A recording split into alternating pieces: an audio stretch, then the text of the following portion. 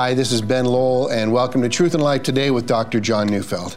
John, we're continuing our series, Set Apart for the Gospel. Yeah. In fact, today's message is called The Progress of the Gospel. Yeah. So give us a sense of what you're going to be talking about. Well, Romans 9 to 11 has all those difficult concepts, predestination, God's sovereign choice, all of that stuff. And, you know, it kind of divides Christians. But I think we need to just commit ourselves to the Scripture, allow the Scripture to say what it does. But it does have some fascinating things to say about God's work in bringing us to Him. It's really amazing. Yeah.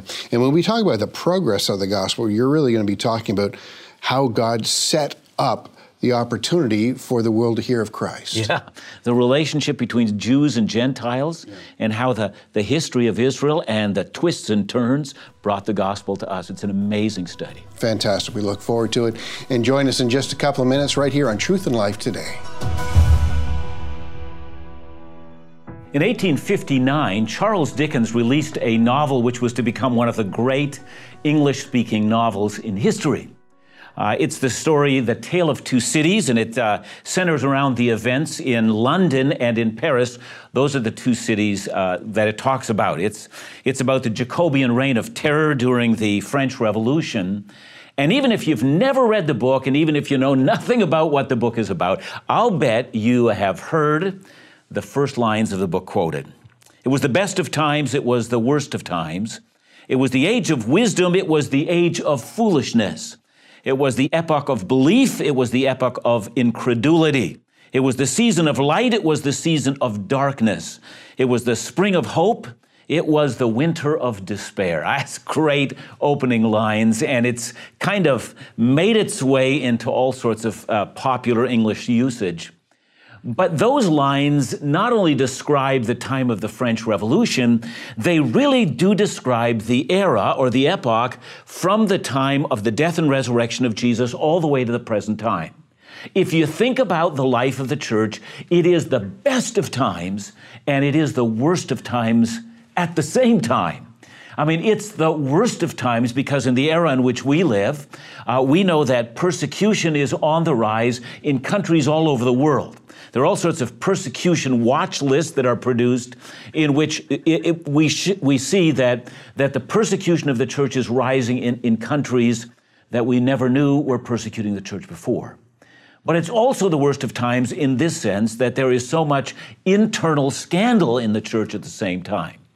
But it is the best of times because in the day in which we're living, the Christian church has advanced and the gospel is being heard in more countries and by more people than ever before. But that shouldn't surprise us. Let me quote to you from Jesus in Matthew, and here he says in Matthew, "Then they will deliver you up to tribulation and put you to death, and you will be hated by all nations for my name's sake. And then many will fall away and betray one another and hate one another, and many false prophets will arise and lead many astray. And because lawlessness will be increased, the love of many will grow cold. But the one who endures to the end will be saved, and this gospel of the kingdom will be proclaimed throughout the whole earth as a testimony to all nations, and then the end will come."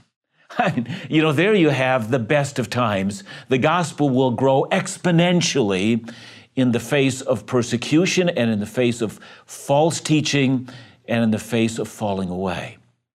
When we come to Romans chapters 9, 10, and 11, we come to a section of Scripture that tells us how it is that the gospel advances. You know, we've been studying the book of Romans in big hunks. We've looked at chapters 1 to 4, which I've called the heart of the gospel, and Romans 5 to 8, which I've called the power of the gospel. But now in Romans 9 to 11, it is this progress of the gospel, or how it is that the gospel continues to grow in the world. And as you think about Romans 9 to 11, you might think that these are among the most controversial chapters in the entire Bible. There are a lot of people that have a difficulty reading it. I've known of many pastors that preach up to Romans chapter 8, never get to chapter 9, because they know it's going to be controversial when they preach it. But let's have a look at this section of Scripture, which is so important to know. Now, I think the best way to introduce it is just to read a couple of texts from this section. Romans chapter 9 and verse 11 says, "Though they were not yet born or had done anything good or bad, in order that God's purpose of election might continue. Now, there's the controversial word. It's called election. Then if I look a couple of verses later, so then it depends not on human will or exertion. So what depends? The mercy of God, the salvation of sinners, does not depend on human will or exertion, but on God who has mercy. See, there's the controversy. The word election and then the salvation of the lost depends entirely on the mercy of God and not on human will. That's what got a lot of us in difficulty over these passages. We just can't understand how that can be so. So let me begin by giving you a definition of election, and then we'll get back into this text. See, many of us, when we think about how it is that we came to know Jesus, we think about going into an election booth in which there are a whole list of possibilities about how we might live our lives. You know, I might live for God.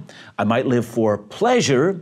I might live for, business and money. I might live for personal fame or a number of different ways in which we think life is possible. So we make a decision. Those of us who have decided before God will say, that's the box that I ticked in the election booth. But Romans 9-11 seems to turn all of that around. It's not we who are entering into the election booth. In Romans 9-11, it's God that's entering into the election booth, and before him are the names of all that he's ever created, and God chooses or elects his own. Well, the minute we hear that, it's like an anvil that hits us on the head and say, that doesn't sound fair. How does God have the right to simply choose people apart from any of their will or exertion? And yet that's what seems to be what Romans 9-11 teaches us. So we're going to have to look at this passage in great detail and find out the flow of thinking and what it is that Paul says is this progress of the gospel, how it is that God chooses his own and allows his gospel to prevail, and what that has to do with human choice. So we're going to talk about Romans 9-11, perhaps in a way that you've never heard of it spoken before, but I will introduce you to thoughts that the Scripture teaches us quite plainly about God's work in our salvation.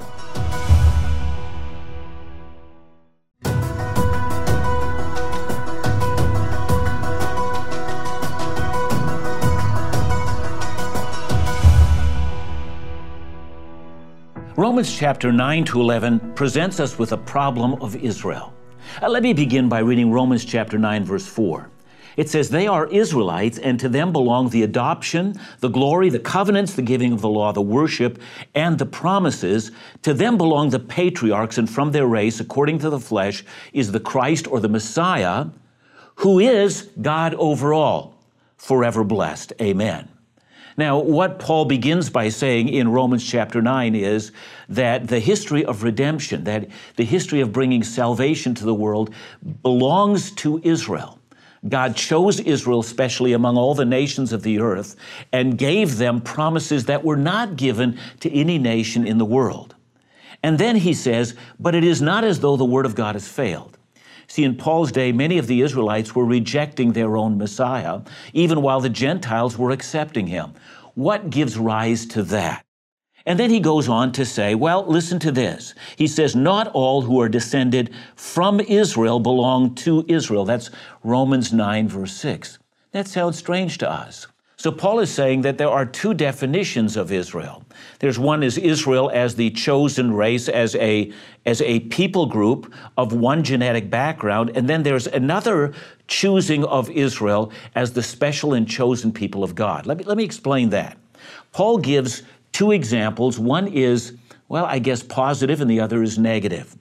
The positive one has to do with the relationship between Jacob and his twin brother Esau. Now, Paul says that God chose Jacob over Esau, and that's interesting. You know, Esau was the oldest of the two, and yet God chose the younger. Now, in our world, that doesn't mean a whole awful lot, but in the ancient world, the oldest always received the inheritance. And what Paul is saying here is, it doesn't work that way with God. God will give his inheritance to whomever he chooses. And then something else happens in this chapter, and that's chapter 9 and verse 16, part of the verse I've already read. It depends not on human will or exertion, but on God who has mercy. And then Paul writes, for the scripture says to Pharaoh, for this purpose I have raised you up that I might show my power in you and that my name might be proclaimed in all the earth. Now, Paul's referring to something that happened in Exodus. And in the book of Exodus, something amazing did happen. Moses comes to Pharaoh in Egypt and says, thus says the Lord God, let my people go.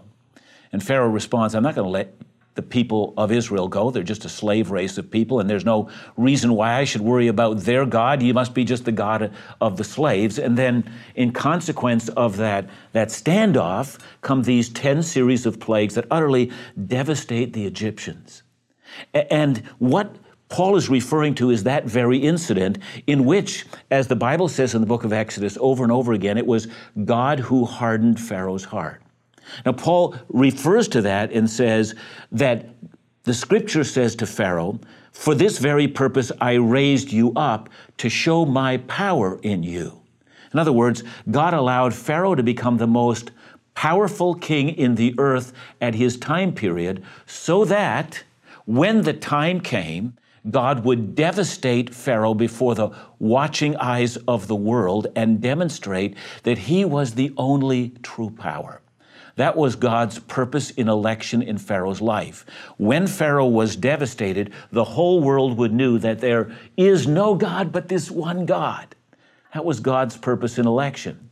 In other words, God elected to destroy Pharaoh so that the maximum amount of people would come in to the saving news of Jesus. That's what God did. Now, when you finish Romans chapter 9, you might say, well then, if God chooses his own, then, there's nothing for me to do. But when we get to Romans chapter 10, we read in verse 11 that the scripture says, everyone who believes in him will not be put to shame. Now, there's this marvelous confluence of two factors in Romans 9 to 11. On the one hand, it is true that no one can come to Christ unless the Father chooses them and draws them to himself. But in Romans 10, we are told that every person has to come to terms with the call of God. You have to believe in Jesus Christ in order to be saved. And there's an appeal that's being made. Everyone who believes will be saved. All you have to do is respond to the Word of God. Now, I'm not going to work out all of the details of how both of those statements are true, that God elects his own, and yet every single individual has to make a choice. But both of those things are said very plainly in Romans 9 and in Romans 10. There is a calling of God, and there is at the same time a call for everyone to make a choice. Now then, if you continue to read in Romans chapter 10, we come to verse 14 where it says, how will they call on him whom they have not believed? And how are they believe in him whom they've never heard? And how are they to hear without someone preaching? And how are they to preach unless they are sent? And so in Romans chapter 10, there is the command of the Church of Jesus Christ to send preachers and evangelists and Bible teachers and individuals who know the Word of God to be able to declare the good news to everyone in the entire earth. So on the one hand, we have God chooses his own from eternity past, and on the other hand, we have the necessity of going out into all the world and preaching the gospel. That's Romans 9 and Romans 10. But what does that tell us? It tells us we need to continue to be active in sharing our faith. That's what it tells us. But it also tells us not to be afraid because God is already drawing his own unto himself. We won't fail in the Great Commission. We will be successful because God is already determined to choose his own elect. That's the good news. That's how the gospel progresses. It progresses as we send evangelists, and it progresses as God savingly draws his own unto himself. Now, when we get to Romans chapter 11, we're introduced to what we might call a great mystery. The mystery has everything in the world to do with how it's possible for Israel to reject the gospel and at the same time for the Gentiles to come in. So stay tuned, we'll have so much more to say.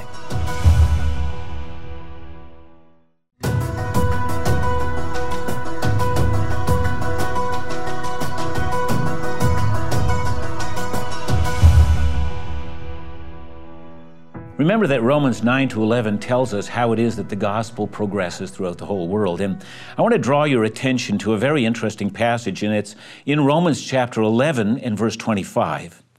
It reads, lest you be wise in your own sight, I want you to understand this mystery, brothers. So there's a mystery, and if you don't know what a mystery is in the Bible, it's not something that's overly difficult to understand, but it is something that we would never know unless God told it to us. So there's something that you and I would never discover on our own. Here it is. A partial hardening has come upon Israel until the fullness of the Gentiles has come in. So let me break that down. A partial hardening. You know, there are all sorts of people who belong to the ancient physical race of Israel who have come to be believers in Jesus Christ. Israel hasn't been shut out from the gospel. There are believers among the Jewish people. However, that hardening is partial, and it will continue until the fullness of the Gentiles comes in. So you might say, I don't actually get how those two issues are related to each other. How does the hardening of Israel relate to Gentiles coming in? So let me take you earlier on in this passage, and I'm going to take you all the way back to Romans chapter 11 and verse 11. Paul says, so I ask, did they stumble, that is, Israel stumble, in order that they might fall? And then he writes, by no means, rather through their trespass, that is, through the resistance of Israel to receive their Savior. Through the rebellion of Israel, salvation has come to the Gentiles. And you might say, how did that happen? I still don't get it. So let me trace it back historically. We know that Jesus Christ died for the sins of the world in the center of the world, and the center of the world has always been Jerusalem. Jerusalem is the center of the world because it's there where God sets his affections, and it's there that the history of the whole world is bound. In the end, when the Messiah returns, he will reign in Jerusalem. So Jerusalem is, biblically speaking, the center of the world. That's where Christ died for the sins of the whole world. But then as the gospel began to be preached in Jerusalem, it set off a firestorm.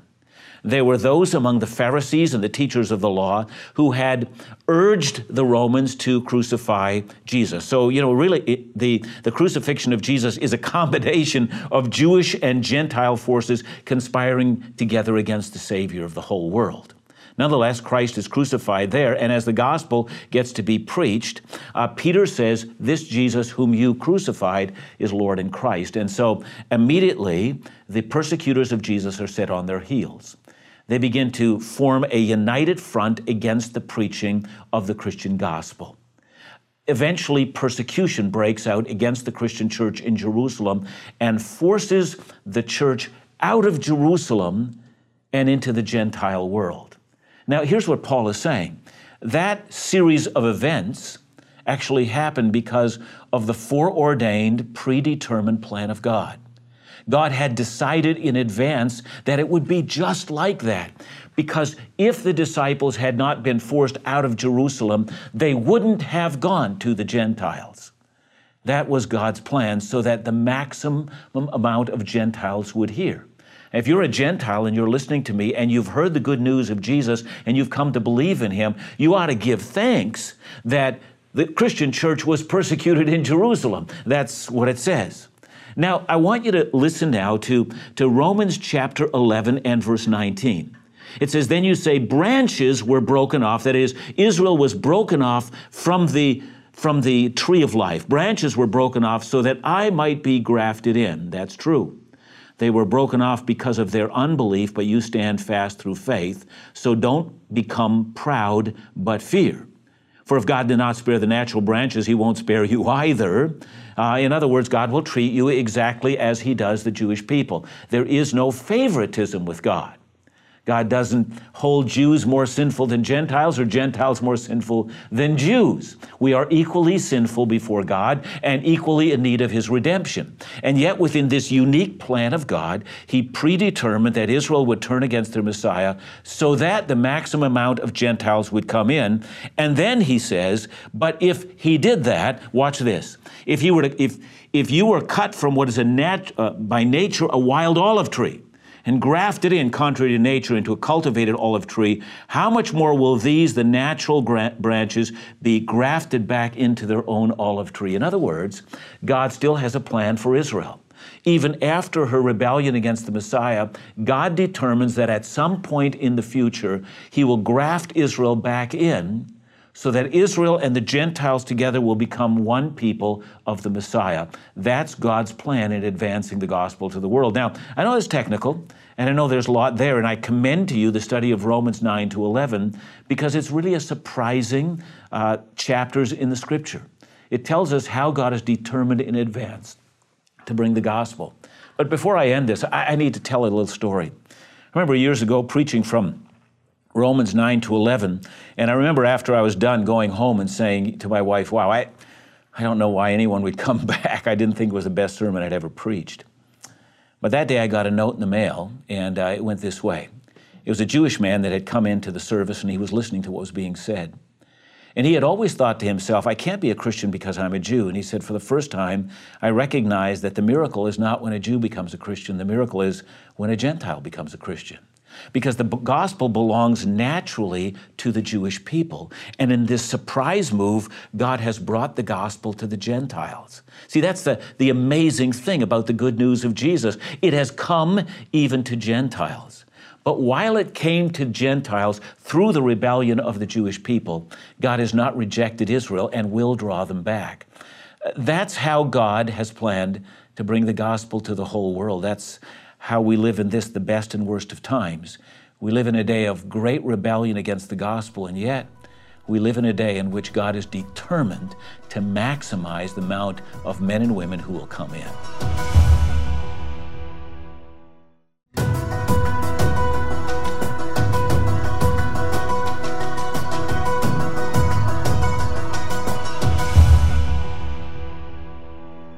Well, thanks for joining us again with Truth and Life today with Dr. John. John, a great message today, but it is one of those things that's difficult, particularly when you take that large sum and the little bit of time you had and try and fold it out. But what is it you want people to go away with today?